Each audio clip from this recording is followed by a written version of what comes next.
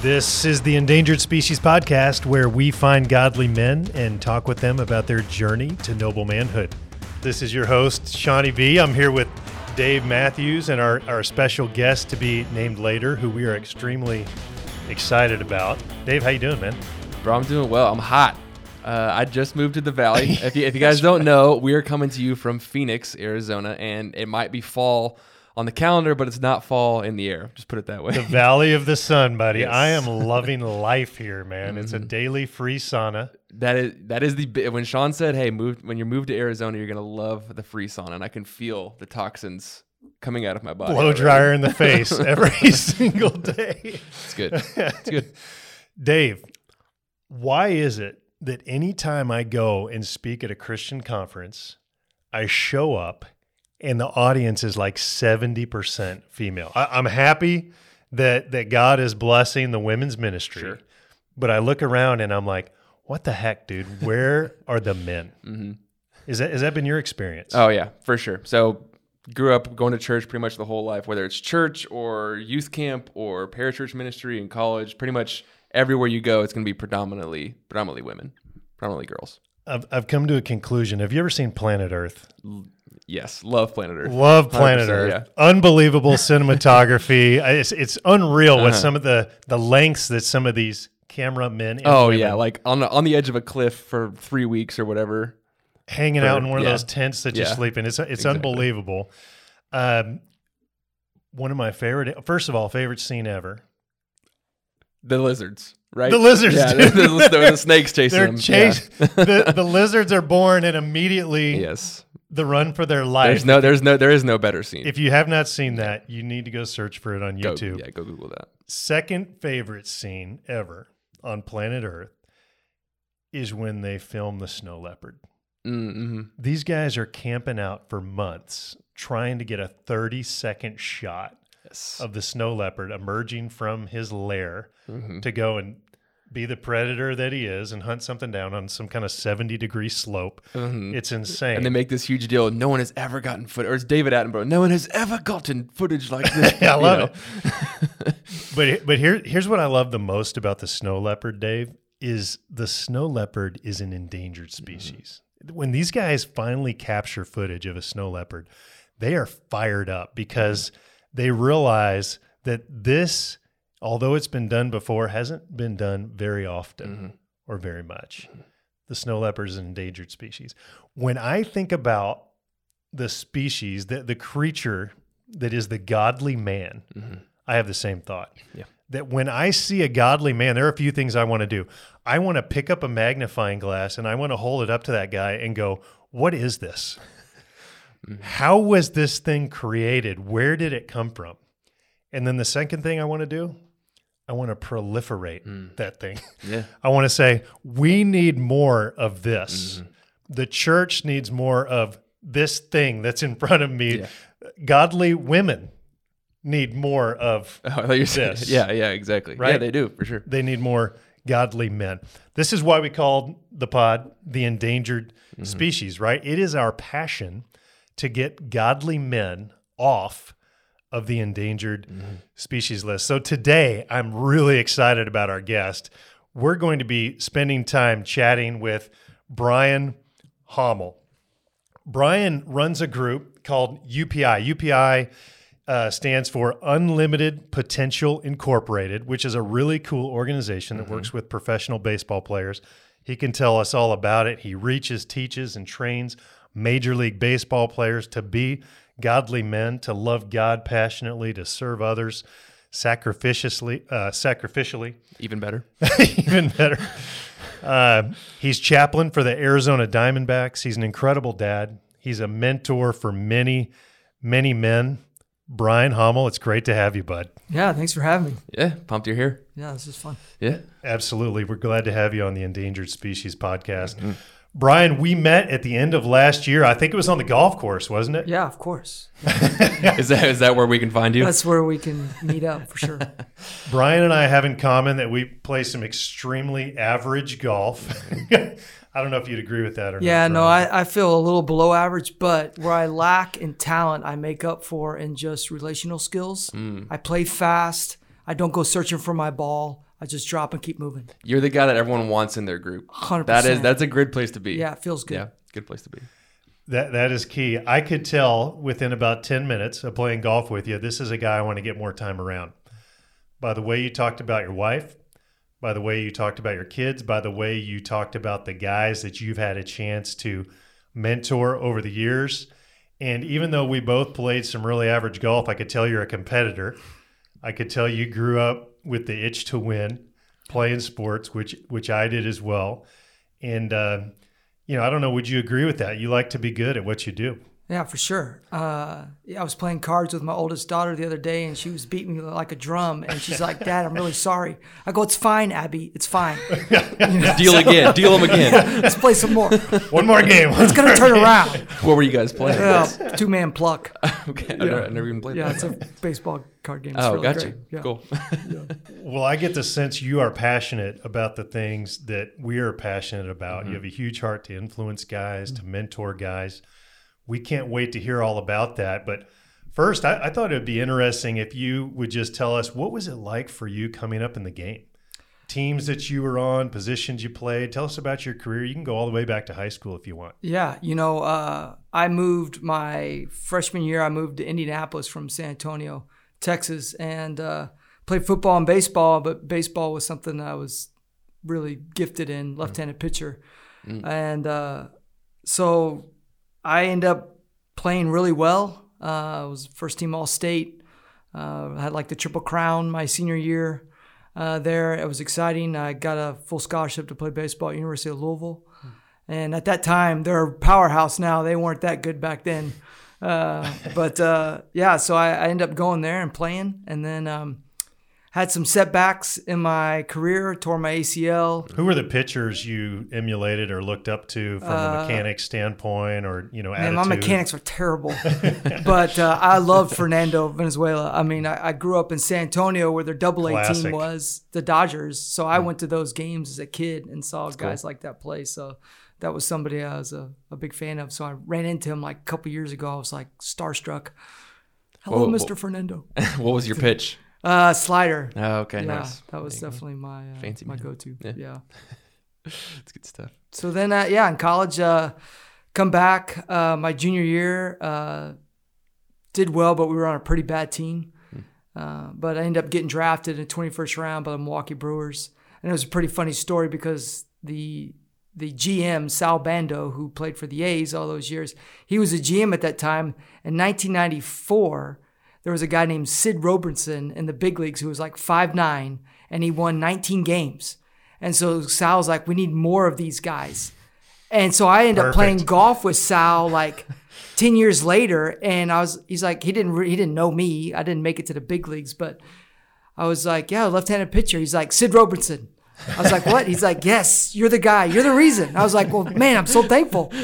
So yeah, so that I started my career off there, and I had a great minor league career. I tore my ACL 2 more times and my labrum and my rotator cuff in a 5-year span. And I just kept falling apart. God decided you were not built to be a professional athlete. No, that was just, I didn't have the makeup to make that happen. Well, it's amazing how much even just pitching has changed. I mean, I went to coach one of my kids' practices a few years ago, and I reached like junior year of high school, level of baseball. And, it was like if you had a fastball and a changeup, you were the man. And now it's like you got to have like 5 pitches, It's like it was a totally different game. I was out of my league. I remember I gave pitching lessons when I got done playing in Houston, Texas. And Beckett, who was a first-round pick, first overall pick out of high school. Lefty, wasn't he? A righty, threw 99 out of high school. And I looked at his record. He was like 10-2. I'm like, how could a kid in high school throwing 99 lose 2 games? It was just guys are bunting line drives. Yeah, I guess exactly. I don't know what was happening there. Yeah, it was crazy. It got to be a support, but yeah. But it's okay. Yeah, from there, how did you end up doing the ministry you're doing now? Yeah, good question. So while I was with the organization, my first spring training, some of the guys that I knew were like, "Hey, there's a Bible study going on. You should go to it." And I was like, "Yeah." So I got in there, and Unlimited Potential Incorporated. So the guy that was leading it worked for UPI at the time. And the first study that I'm at, I literally, they were like, does anybody have anything they'd like to add or open up with and discuss? And I'm a first-year minor league player in a room full of major league players. And I raised my hand. I was like, do I just come up front? How does this work? And so the guy just rolled with it. Yeah, of course, come up front. So I just started sharing my story and spilling some of the crud I was going through, and everyone's laughing and rolling. It was about some girls I was dating that was jacked up. And right away, they just took me under their wing. And so that cool. guy just started discipling me. I ended up going to Ireland on a mission trip with UPI. And that's one of the things we do. We take players and do. They play baseball in Ireland. Well, they had when baseball became an Olympic sport, the Irish are like, let's give it a shot. It was so funny. I mean, one of the best stories is they don't have a guy that can pitch to throw a strike. So one of our guys is pitching. Then their catcher, the first ball hits the catcher in the mask. The next one hits him in the shoulder. And then he's like, time out. He goes, I thought you were a professional. How come you can't hit my mitt? I was like, dude, you got to move your mitt to catch the ball. It was classic. There's so many stories like that. It was pretty funny. Did you grow up following Christ, or was it at this moment, when you stood up in this group that kind of began your journey with God? No, I didn't grow up knowing Jesus. When I was 11, I got invited to a church camp by a buddy of mine, and my parents were like, yeah, let's get you out of the house. And so I didn't even know I was at a church camp until the last day. And the counselor's like, if anyone asks Jesus into your heart, pray a prayer with me. I was like, who's Jesus? I clearly was not paying attention. And so he shared that with me, and I was like, I prayed with him. I went home, and my mom had a children's Bible because we moved a ton as a kid. And one of the houses we lived in was a church that was converted into a house. And my mom wanted to let's get a Bible in here. So she bought a children's Bible, read that to us once. So then I asked her that, read that every night before I went to bed for the next 3 years of my life. So that was my introduction to God. That's amazing. Yeah. My parents owned some restaurants, and I worked in it when I wasn't. It was a funny story because 3 weeks into my marriage, I told my wife, I'm like, listen, I've been washing dishes since I'm 9. I'm done washing dishes. Oh, I bet that. How'd that go over? Yeah, I seriously didn't wash a dish for like 2 hours. That long? Yeah, I was like, this isn't going to work. That was stupid. But man, just as a crazy change of events of my own journey, that one of the cooks there, she was 23. I was 13 at the time. She was married with a couple of kids, and we ended up in a hotel room. And it took me a long time to recognize what actually happened, because my limited understanding of reading the Bible is that I thought I'd committed adultery. But now having kids that are 16, 14, 12, I'm like, holy cow, that's not at all what had happened. Yeah. I was molested, but I didn't. So I carried this massive amount of shame because I thought God was absolutely through with me. So everything became about sports for my identity. But every time I would lose, which wasn't that often, I felt like, especially in high school, I felt like I'd let the whole world down. And I was a mess. And so going to college, I had that same mindset. And then I tore my ACL. I got involved in gambling, got suspended by the NCAA because we were betting on our basketball team. And then the girl I was dating broke up with me. And so it was just this mess of things that was going on. And I found myself at a bar. I was drinking a lot. And I met a girl from England.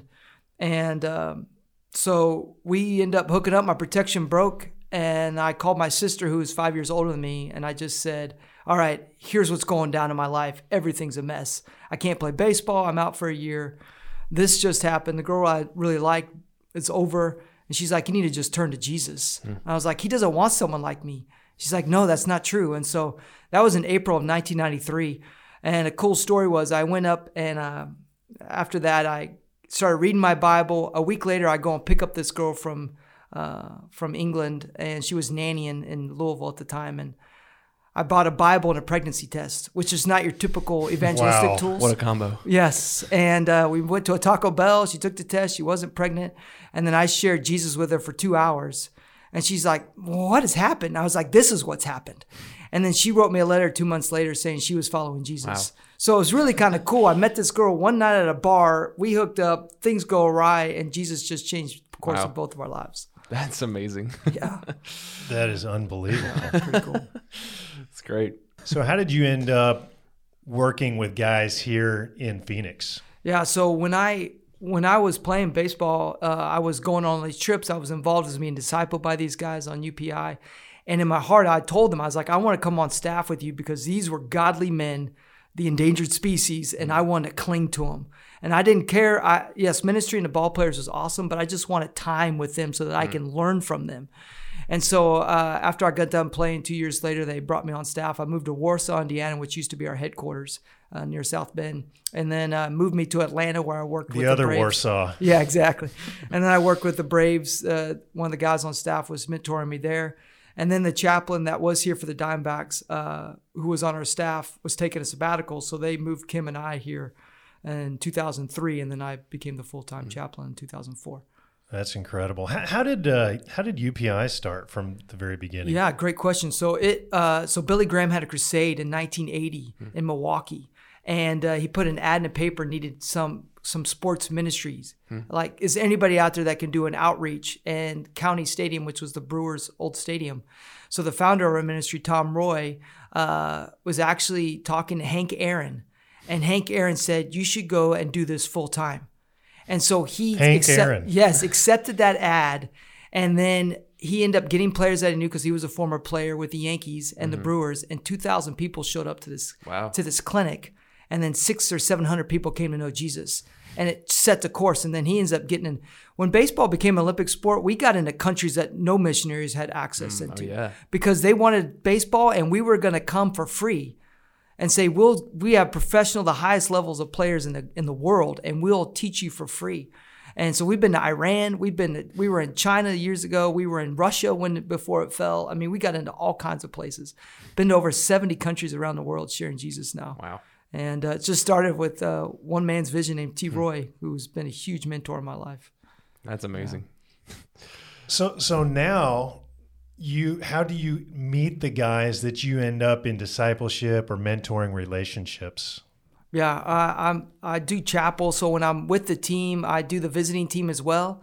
And then in the fall league, that's where they have the best talented players. I actually am the chaplain for 3 of those teams.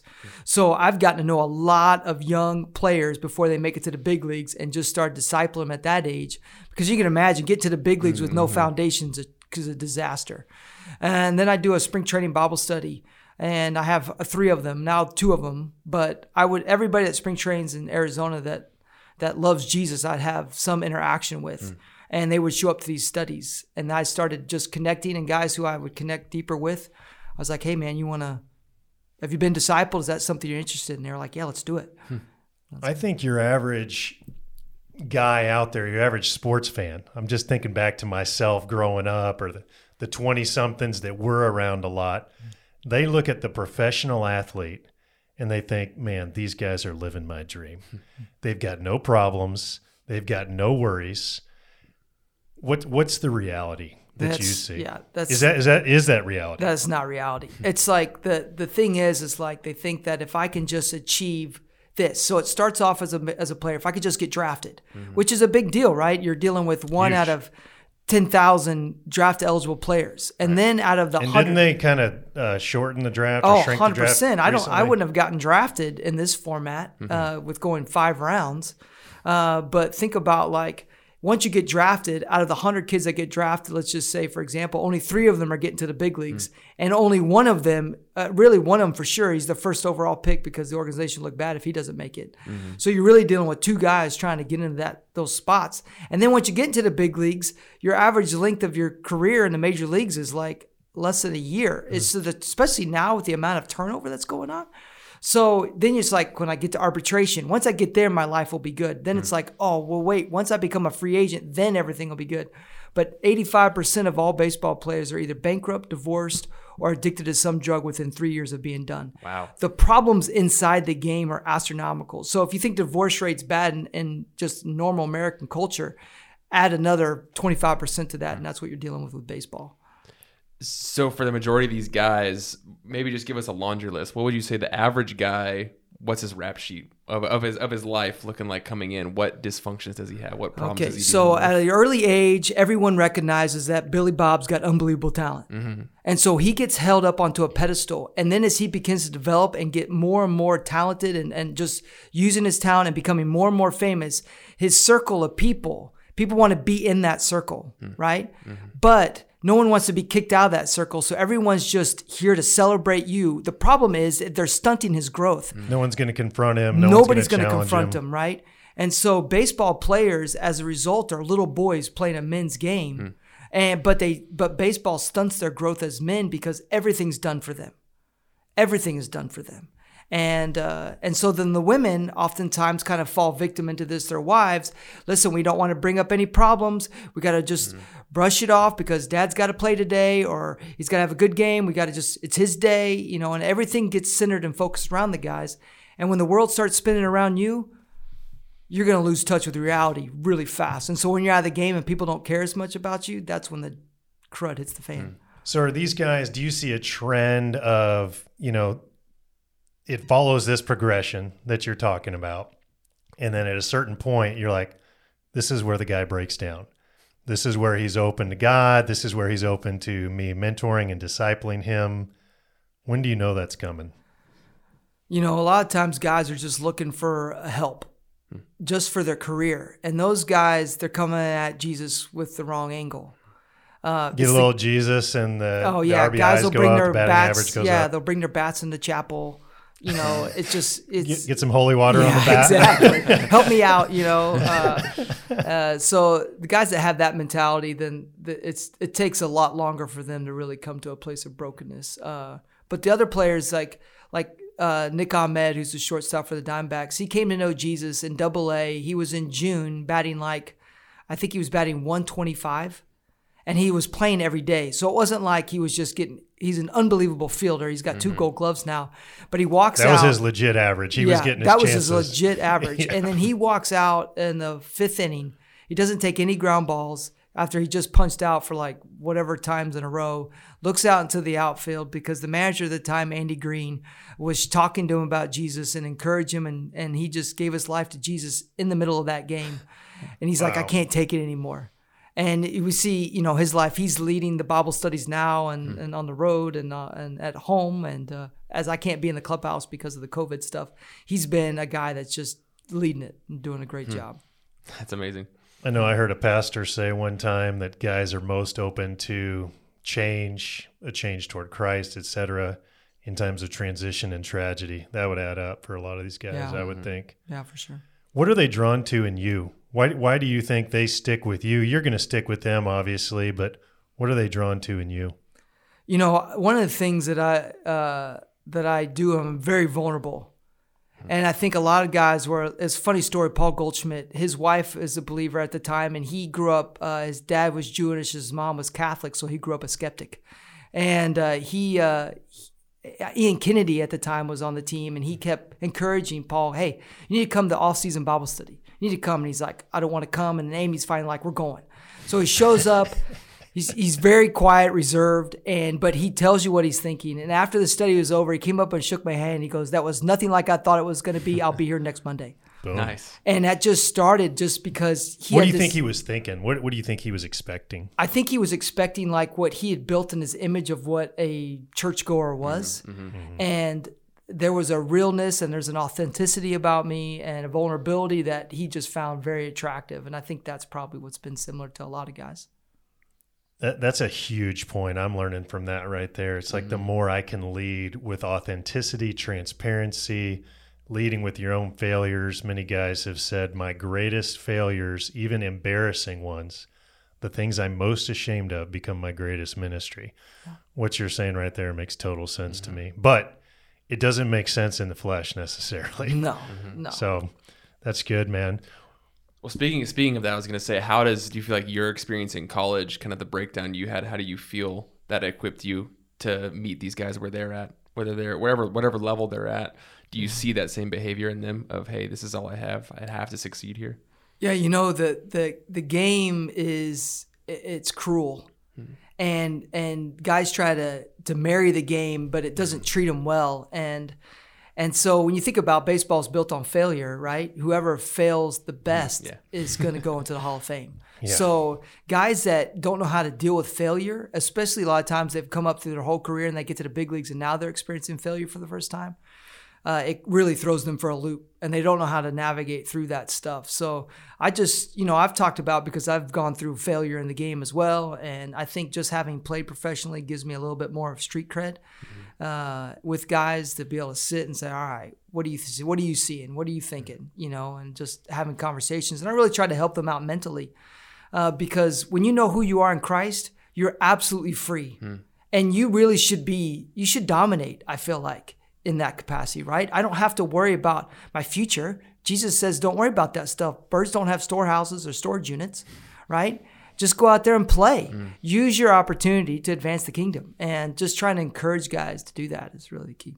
Well, I think that's awesome. And just expand on that a little bit. So if guys are living for feeling like they can't fail, feeling like they have to succeed, how do we deal with that pressure? Just as a godly man, what do we do when we fail? Where do we find that actual fulfillment and that confidence? Yeah, I think when guys are failing and they feel beat up for the media, or they stand in front of 50,000 people and then their batting average is up on the screen, and it's just demoralizing. I hadn't even thought of that, just the aspect of public failure. Yeah. And now with social media, it's just so intensified. And a lot of players are actually not on social media just because of that reason. I've got to stay away. So them going home with their families helps kind of deal with some of that failure, just because then the kids don't care, and people are going to love them that they surround. But what ends up happening is they have a very small circle of people that they let in. And so a lot of players have put up walls. And I talk to them about, hey, walls are terrible. Boundaries are totally acceptable, but not walls. And so try to help them to navigate through that, because guys get hurt. They don't want to get hurt again. They don't want to be used, because they can sniff out an angle in a heartbeat if somebody's coming at them for just a poor motive. That's so good, man. I want to back up just a little bit. You said something earlier that took me back to high school sports. I ran across a Bible study. I didn't grow up in church. I had an African-American woman basically pray me into a relationship with God. Nice. Unbelievable story. I'll be thanking God for her for all eternity. But once I started following Christ, I was a high school, insecure, average athlete kid. But I came across a Bible study called Total Release. I haven't been able to find it since. But basically, the premise of the Bible study was, you'll find your highest performance when you care the least, because you're already accepted in Christ. And what you said earlier reminded me of that. Yeah. How does that actually play out for a guy? It doesn't make mathematical, psychological, any kind of sports sense whatsoever. How does that actually play out?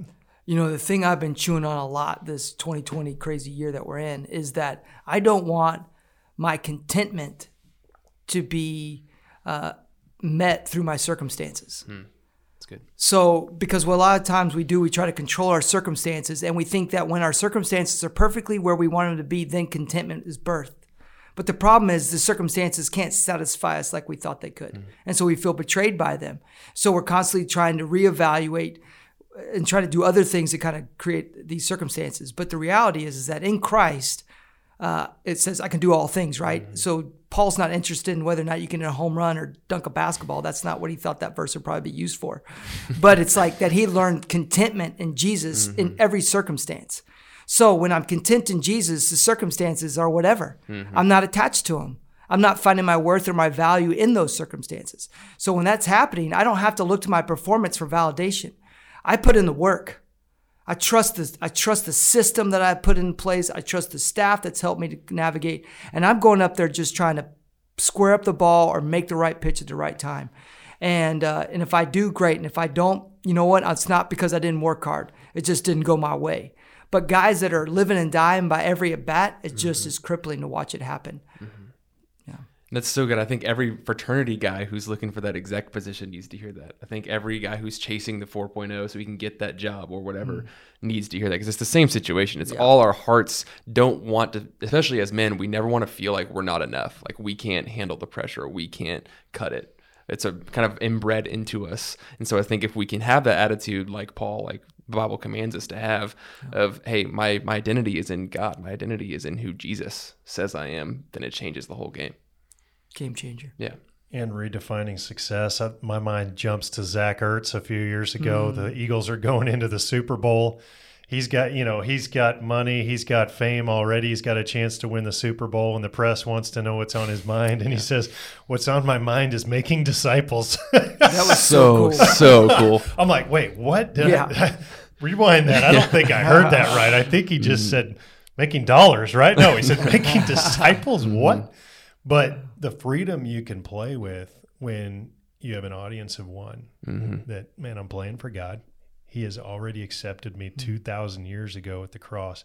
That's got to be a tough sell for some of these guys initially, I would think. Right, because the mindset in the game is that you're soft if you're a follower of Jesus. And I'm like, I encourage the guys, that should be the furthest thing that anybody comes out of your mouth. I got a great story of a guy, he's a manager now of a team, but he was doing a Bible study in the morning during spring training, like at 5:30, and the manager saw that he was in there with some of the players and called him into his office afterwards and said, "What are you doing with those guys?" He's like, "Well, I'm teaching them about Jesus.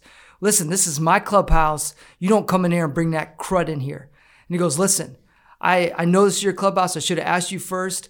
I won't bring them in here, but I need you to know I'm going to be meeting with them. Those guys need Jesus. I'm going to give them Jesus." Let's go. And he goes, "Well, these players are weak." And he's like, "Listen, if you see that in me as a player, then I want you to call me out in that moment, yell hypocrite, and fire me. And I pray that I never play again. So if you see that in me, you let me know."